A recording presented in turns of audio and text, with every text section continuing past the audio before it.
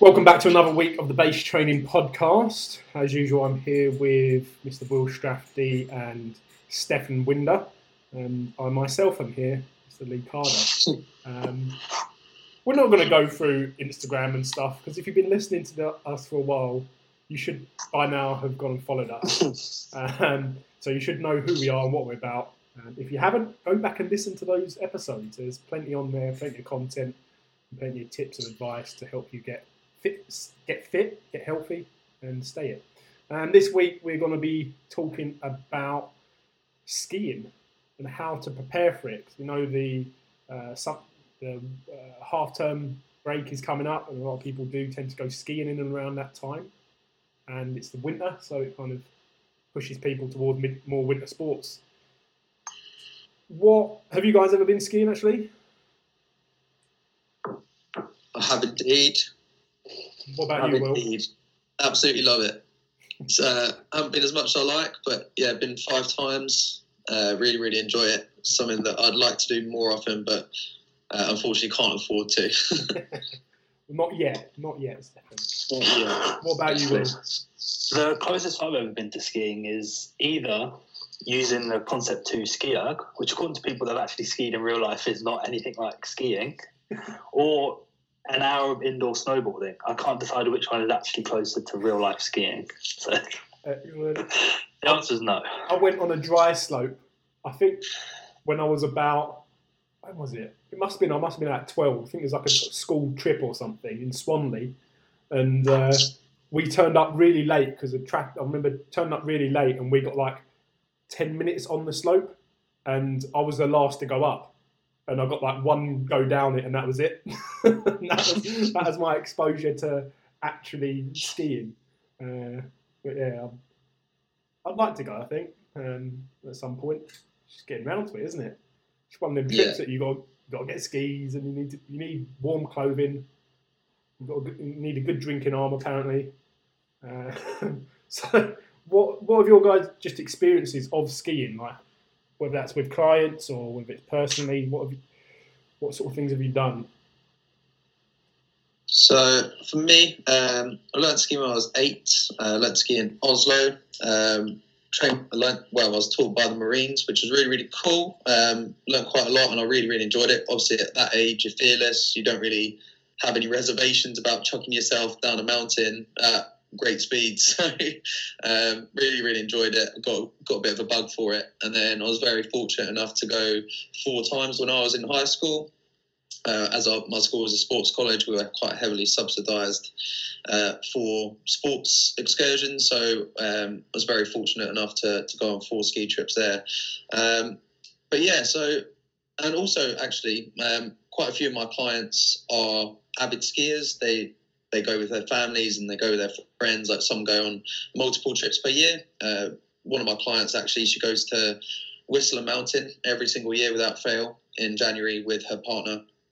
So that's really cool for her. So it's really, really fun actually, helping people understand the demands of skiing and helping them prepare for that specific event. Because for some people, just training for general health and fitness, it's quite hard to get everything all the time, but when you're training for one specific thing, it makes it a little bit more fun, and it gives that person a clear target to work towards as well, because you've got a clear metric of what you're trying to achieve. So that's been quite fun recently for me.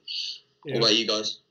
I've been pretty similar. I've got a couple of clients that have used skiing holidays as a bit of a, I suppose, point to work towards and give them a bit of direction, because they've come to me without really an idea of what they're looking for out of fitness and health.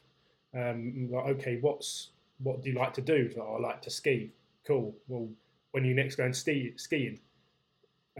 Next year. Okay, well, let's work towards that and get you fit and healthy for that, so you can enjoy it. And again, it's essentially getting them fit and healthy, but just with a slight bit of specification in there. And like you said, it just gives them a bit of direction. I found that quite helpful, and it builds into the long-term goal as well, because it kind of supports that idea of actually utilising your fitness outdoors, and because you've got a body that is able to move, so you might as well use it. What about you, Will? So this experience I've had of skiing with, I'd say client and just people that I know, is just injuries and getting broken. So I remember when I was in primary school, there was this one kid he'd go every year, and every time, without fail, he would come back with either a broken leg or a broken arm. And once he came back with both. And I had a client go skiing, and they came back with like severe pain where they fell, and it kind of hampered them from training the next couple of months. So I think unless you're obviously very good and very careful, injuries are a big part of it. But I think even as a very good skier, like, there's always going to be a risk associated with flying down a hill at high speed with lots of other people around. I think it might be then good to talk a little bit about why exercise then is important. Injury prevention is the biggest one there. Like I've had a couple of clients in the past, not got many more, that have come back with like complete knee ruptures, as in like I think it's the ACL and MCL, isn't it? Is the classic or ACL and PCL, and the classic skiers injury and tears in there, and they've come back with like bilateral knee ligament ruptures because they've fallen on ice or whatever it is and stumbled. And so injury prevention is a massive part of why you should really think about your health before going skiing, because there is a risk. Like if you're someone that relies on your body for work, then getting an ACL injury and having to have 6 weeks off after the surgery, and then the months of rehab and the time and money that's going to cost you, and then potential risk of never being able to maybe ski again if you don't rehab properly or if the injuries are that bad. So what sort of stuff then should, or why do we think there's such a high risk of injury in skiing specifically? I think it's just because it is such a complex movement. We're not only dealing with the multiple change of direction and the manipulation of body position, but we're dealing with multiple different forces at the same time, different directions of those forces. So my legs might be facing a different direction to my hips, so I might be working in the transverse plane, but then I'm also still moving downwards at a gradient, and that combination is normally a pretty big recipe for disaster for a lot of people, especially if you haven't got a big movement literacy, if you haven't done much work in the gym and you haven't exposed yourself to these different planes of movement. It can become quite a tough ask for some people, and people tend to get quite sore and have a lot of discomfort in their first couple of days of skiing because they haven't exposed themselves to these movements before, and they're just hurtling themselves down the hills, and they don't know necessarily how to stop, or they're too sore and they can't control their muscles, or their body's working independently. They just have no idea what their body's doing. They don't have that coordination or that proprioceptive awareness of what their body's actually doing. And that normally is where we end up in a crash or a catastrophe of some description. So I think that the biggest cause is probably the underestimation of coordination and complexity of the movement. People just see it and they're like, oh, that looks easy, that looks like fun. Or they've like rollerbladed before or something. They're like, oh yeah, it's pretty similar to that. Or they've ice skated, like, oh, it's not so different, but it's very, very different. Especially when you're dealing with those high speeds and that gradient as well. It's one of those sports that at a recreational level, not an elite level, is extremely accessible. Like we're saying offline, that you can go to a ski resort on holiday, go to the chalet, I don't know what you do, but go to the wherever, rent a pair of skis, and then just go. You wouldn't ever have had to ski, and you can go up onto these big routes. Like is it the Black Diamond's the toughest one? Is that what it is? Yeah, you can go there without essentially any guidance on your own and hurtle yourself down it. Like, so it isn't like that makes it the accessibility and the fact that it's extremely accessible makes it an extremely dangerous endeavour if you've got no previous experience. What then, in terms of exercise, can people be doing, whether they've skied or not in the past, can people be doing to prepare themselves for a skiing holiday? Like how long out should they be thinking about this? When should they start thinking about it? Go on, Will. Did you say that someone that's never been before? Either or, yeah. Let's say it's someone that's just got moderate skiing experience. Like let's say it's Stefan, for instance. It's been a couple of times. Maybe he's not trained for a while. Got a busy job. Is the avatar. Got a family that they're going with, and so on. What sort of stuff? When should they be thinking about how to prepare for it? When should they start thinking about it?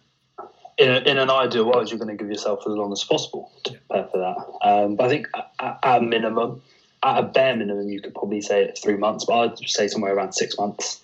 Yeah. Because obviously, if you're someone that has a busy job, probably only trains 2 or 3 times a week, you're not probably going to be able to train enough in a short space of time to fully prepare yourself. Yes, you could get to a point where you feel more comfortable.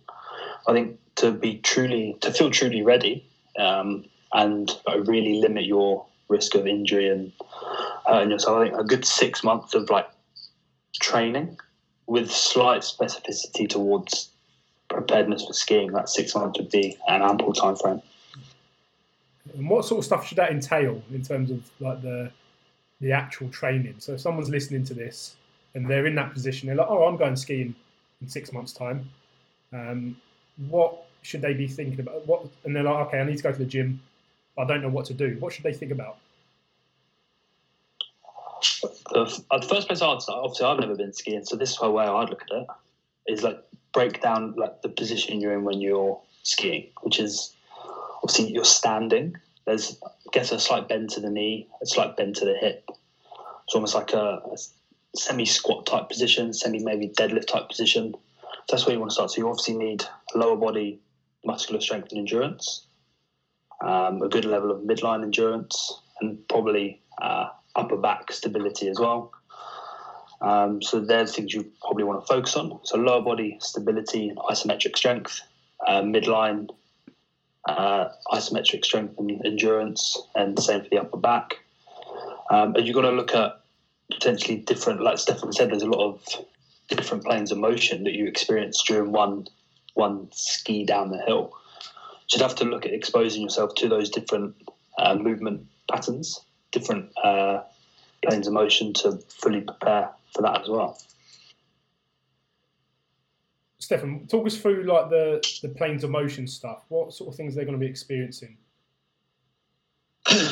So initially, when you're facing, down the hill and you're just going very linear, you're working in that sagittal plane. So that kind of stuff can literally be as simple as doing, like Will was saying, you need isometric kind of strength and endurance. So doing things like a wall sit in a half squat position.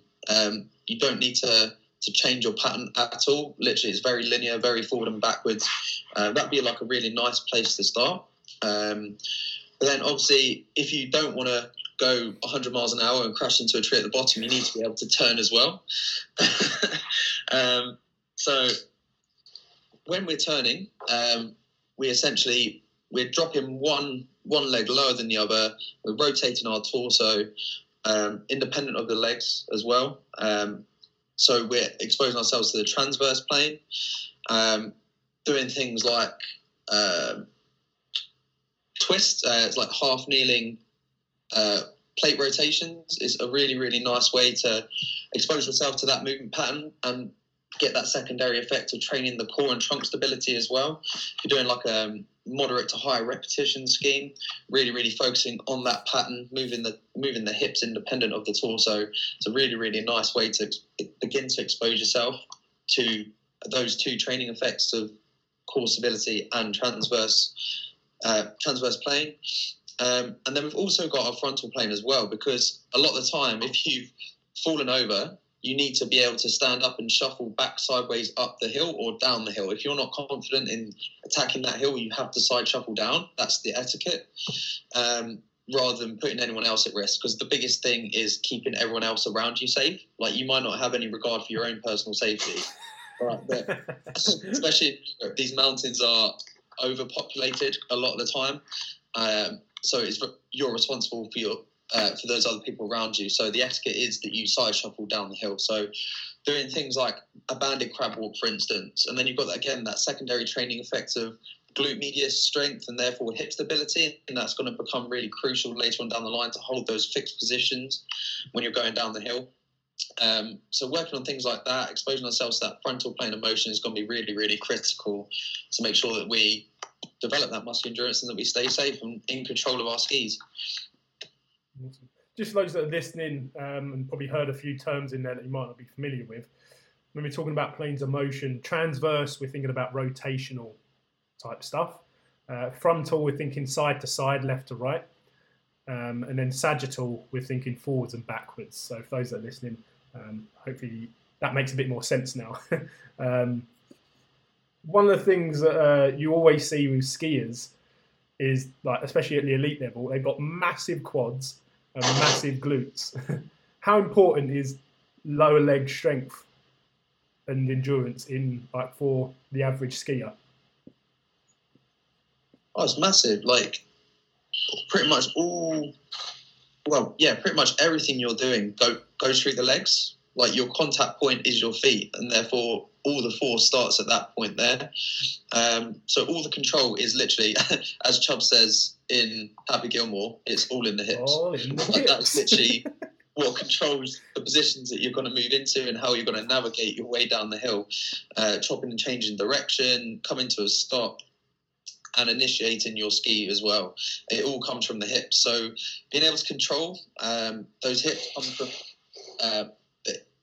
the hip hinge position. So training that movement pattern, doing things like deadlifts and RDLs and the single leg variations of those as well is going to be really, really important in order to allow your hips to be strong enough and those glutes to be strong enough to change position and absorb the force. Like, your glutes are essentially shock absorbers, and your knees when you're going down the hill, especially if you're doing things like moguls. If you're more of an advanced skier where it's just like lots of bumps, you need to be able to absorb a hell of a lot of force going down there. Otherwise, you'll literally hit the bump and you'll go arse over tit and you'll do a front flip 560 degrees and land on your face and probably take out a whole queue of people waiting for a ski lift. So that is definitely me. That would definitely be me, without a doubt. So yeah, it's very important. Like, I'd probably say the priority for skiing is to have the strength and endurance in those muscles to be able to cope with the stress of that ski, because your slope might only be 100 meters, so probably about 5 or 6 seconds going down the slope. But alternatively, if you're a more advanced skier, your run could be almost just shy of a kilometer when you're coming from the top of the mountain all the way down. So to be able to hold these stressful positions, like a half squat position, for, you know, a good 5-10 minutes is really, really tough. So to have that endurance so that your form doesn't break down, so that you can remain in control of your skis and stay safe, is going to be really, really important.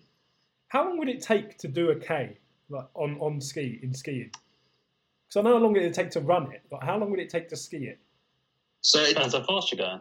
Yeah, it depends how fast you're going. All right, smart ass. It depends if you're trying to control yourself and if you are turning or not. Like for the average skier, again, like someone that's just recreationally skied, they've done it a couple of times. How long, like on average, how long would it take someone to kind of do that? That's like just an average ski route, I suppose.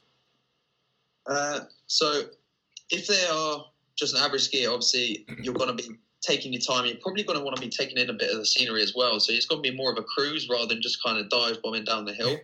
Obviously, the fastest path is a straight line from A to B, but because we're serpentining and we're making like that slalom shape as we're coming down, you're actually adding a lot more time to your route, because people tend to go from like right to left, like all the way across the slope, rather than just kind of, you know, when you see it in the Olympics when people doing the slalom, it's just like the quickest S shape you've ever seen. Yeah. They're really long, windy S shapes. So because of that, you're actually you're probably doubling your distance by doing that when you're coming down the hill. So yeah, it could take anywhere from 5 to 10 minutes, to be honest. So I think that gives us an insight into like the level of endurance that you need. Like you have to be able to last for 10 minutes, see, I suppose as a minimum. So in terms of assessment, it gives us some insight as to where you are and how far you are off. Let's say, okay, you do a wall sit. and you can only hold it for 30 seconds. Well, maybe then I suppose it could be a relatively good assessment of where you need to be. So, okay, you need to be able to hold a wall sit for 5 minutes minimum, unloaded against the wall in a quarter squat position. And then you need to be able to do 20 step-ups, to account for maybe the change of direction stuff. But in terms of the speed, the point I was kind of, I suppose, leading us towards is, the faster you go, the more force you're going to have to be able to absorb. So again, we can start to break down what actually is needed. And Stefan, you talked a little bit about force absorption when we were offline. What did you mean by that? So, because you are changing direction, and you're also a lot of times, if you're going off piste, especially, there's a lot of up and down kind of dealing with little bumps throughout the snow. If you're on one of the groom tracks, not so much of an issue. You get the occasional bit of ice where you might have to deal with and have like a little jump or whatever. And when you come into a stop, you need to be able to apply force to the ground to create friction to stop. So what I meant by force absorption is that these little, again, I was kind of more referencing going off piste, is you're almost performing like little micro jumps as you're going down the hill. These little bobbles that you're dealing with, you're doing mini jumps. So force absorption is really, you need to add some kind of plyometric variation to your training in order to be able to do these mini jump and lands and not buckle, and be able to maintain a sturdy position and absorb all of that impact. Because if you don't have the ability to absorb that impact, then you're really going to hurt yourself, and you're probably going to lose. Oh my god, that's bright! You're probably going to lose control of your skis pretty quickly. And when you're going down at a potential speed of like 30, 40 miles an hour, that becomes a really big issue for a lot of people. So yeah, that's kind of where I was going with that. It's just the ability, adding plyometric training to your preparations will be a really, really nice way of improving your force absorption capability so that you can navigate those slopes effectively and maintain positions for a prolonged period of time. Again, tying in with that strength and endurance training. Awesome. Yeah, we've covered the strength part quite well. And again, I think it just goes to load. If you want to make the most out of your health and fitness, then some form of activity and a bit of structured training in the gym with someone that knows what they're doing, it's quite important to allow you to get the most out of that session. Because like you said, you don't want to be going into a holiday or maybe 10 days of skiing, because I know they're more short holidays, aren't they, short breaks, and then after the first day being so sore that you can't go out for another couple of days. Like it's going to be a waste of money. Like you're not going to enjoy it as much. You're not going to get out of it what you wanted. So I think some sort of structured training with someone that knows what they're doing could be very beneficial and help you enjoy it a little bit more. So we talked a little bit about strength stuff. What about the aerobic and cardiorespiratory side of things? Where do you see that going? Or how do you structure that? Again, like tying in with the muscular endurance, they kind of go hand in hand. So your heart and lungs need to be able to bring in as much oxygen as possible to satisfy those muscles, those working muscles, with enough oxygen to keep working without the production of lactate and hydrogen ions. So we need to stay on the aerobic side so that we can complete these runs without experiencing that burning sensation.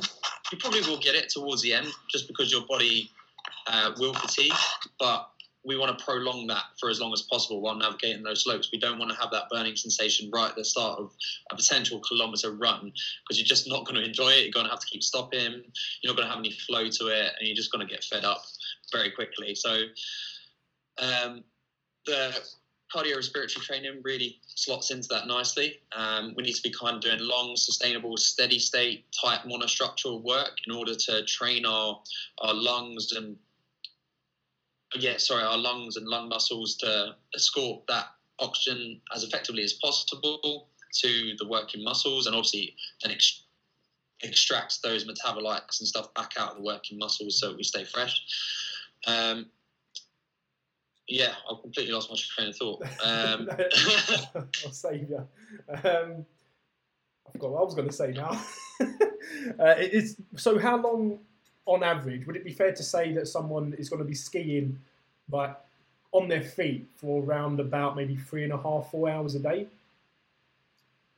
Yeah, often people break it into morning and afternoon sessions. Okay, would that, maybe 2-3 hours in the morning, 2-3 hours in the afternoon, like breaking a little bit? Yeah, definitely. Like some people will be on the mountain for 7 a.m, then break at midday for lunch. So potentially 5 hours of skiing in the morning, and then potentially another 4 or 5 hours in the afternoon, depending on how you feel. And again, it really depends on how far you trek around the mountain as well. Like if you go to the furthest side, obviously it takes you longer to get back. But again, it comes down to your energy levels, how you're feeling on the day, and the group you're with, your ability level. All of these factors play a big part of it. So yeah, potentially you could be looking at 8 hours of skiing a day, which is a long amount of time to be exercising for. Exactly. So again, it gives you an insight into the sort of training that you need to be doing. So firstly, have you ever spent 8 hours, the question you need to ask yourself is, have you ever spent like 6 to 8 hours on your feet in a day? If you haven't, then that's probably where you need to start. Just being on your feet for that long is going to be tough. So you don't need to be going in and smashing high intensity exercise. Yes, that will help in the short term if you haven't got much time, but if you want to do it properly and you want to get a bit more out of it, you want to make the benefits of your training last a little bit further than just the skiing holiday, which I would suggest is a better option, then just asking yourself the question, okay, how long do I need to be on my feet? Cool, 8 hours. Right, I'm going to walk for an hour a day, or accumulate an hour of walking per day, and over time try and increase that a little bit if you obviously have the time. And that coupled with your strength work is going to lead to you being a bit more fulfilled potentially out of your session, and not having to, like I said, after the first day being absolutely screwed over because you've got the DOMS that's already set in and you're knackered, maybe because you haven't eaten enough that day, which I'd imagine is the case. You're probably drinking a lot more than usual, which I've heard is the common part of it. Actually, that's what I hear most of, is that people just spend most of their time drinking, apparently. So in terms of monostructural activity, so cyclical stuff that you can do for a long time, I would recommend walking. Slowly turn that into light jogging, obviously depending on your fitness levels, to train that cardiorespiratory system. What about you, Will? What would you, or have you prescribed in the past? So I don't think you spoke about it yet. Obviously, like monostructural activity would be important. Doing the same thing that's the cyclical over and over and over again. But obviously, in my opinion, a good way to train someone aerobically to ski would obviously be mixed modal work. So they have to maintain their level of contraction under fatigue. So getting them to practice that in their training. So they could go for a 2,000 meter row, and then they could be doing some of their isometric work, a little bit of their low body strength work. Because if they can't perform that movement well under a little bit of fatigue, then they're probably going to hurt themselves. Yeah. So building in a little bit of mixed modal work, where they're building in maybe some of these isometric movement patterns under a little bit of fatigue, they can obviously, in their metabolite clearance and things, will improve their ability to oxygenate the muscles for those contractions. Keep sustainable, will improve as well. So as well as obviously hitting those long sessions of just monostructural work, building in mixed modal aerobic condition would be really important as well. Yeah, I like the mixed modal idea. But what we mean by that, again, for those that don't know what that means, is it's like a circuit, a few different exercises, and you do them for a period of time, for a period of reps of each one would be an easy way to do it. And that might look like something, you do 20 minutes of squats, press-ups and pull-ups, 5 reps of each, and you just keep going for 20 minutes. That would be a classic example of a mixed modal workout. I like to give this to sort of people that are this sort of training to people that are on similar endeavours, but again for skiing specifically, for longer periods of time. So it's actually an aerobic activity, and you're not developing the negative byproducts of fuel usage, i.e., what most people call lactic acid. Again, that's not necessarily a problem, but we'll use that term because most people know it. So it would be something like we're going to row for 60 minutes, and then every 5 minutes you're going to get off and you're going to do 5 squats and 10 push-ups and then 5 pull-ups. Something like that, and then you're going to repeat that just over and over again at a really easy pace for 60 minutes. And the rowing's going to force you to go pretty slow because you can't row hard for 60 minutes. Not many people can anyway. It's going to help develop the cardiorespiratory part of it. And then the essentially strength work put in there is going to help try and turn that into anaerobic activity, because that's essentially what you want to be doing, or what you're going to have to do when you go skiing. You're going to do strength activities in an aerobic setting. And you don't want to be fatiguing to a point where you just can't create force and you can't express force either. Otherwise, you ain't going to be skiing for long. And you are going to be spending most of the time in the bar. Yeah. Is there anything else that you would do for the aerobic stuff? I think that's actually quite simple, isn't it, really? Yeah. About it. I think it's critical as well, because a lot of people don't think that they are, like, what they underestimate again is that they're actually at altitude. So the presence of oxygen is less than what it is in your day-to-day life. So your body is going to struggle to regulate its functions and maintain homeostasis. There's going to be an adjustment period.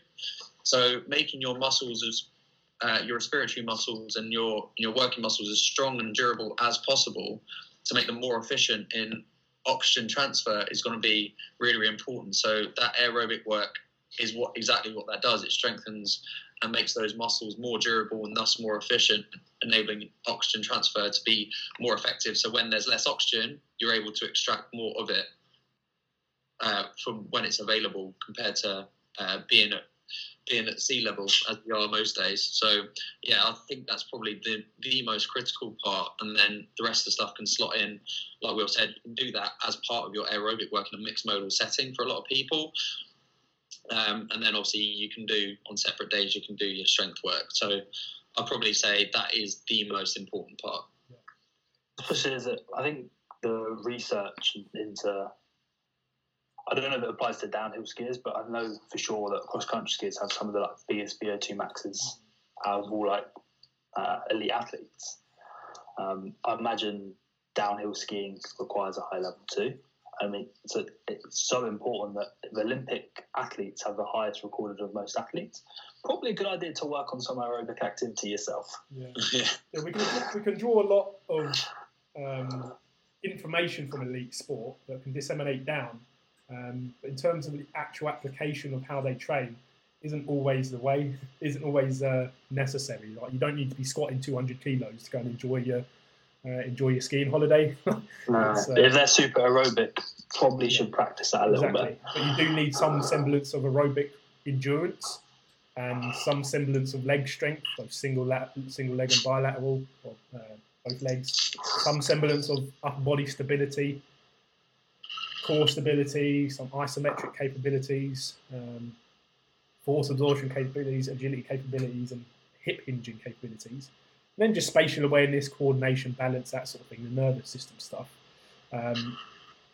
Like that all applies to the client, but the application of it and how we get you there is going to be very different. It's going to be very individualized to you.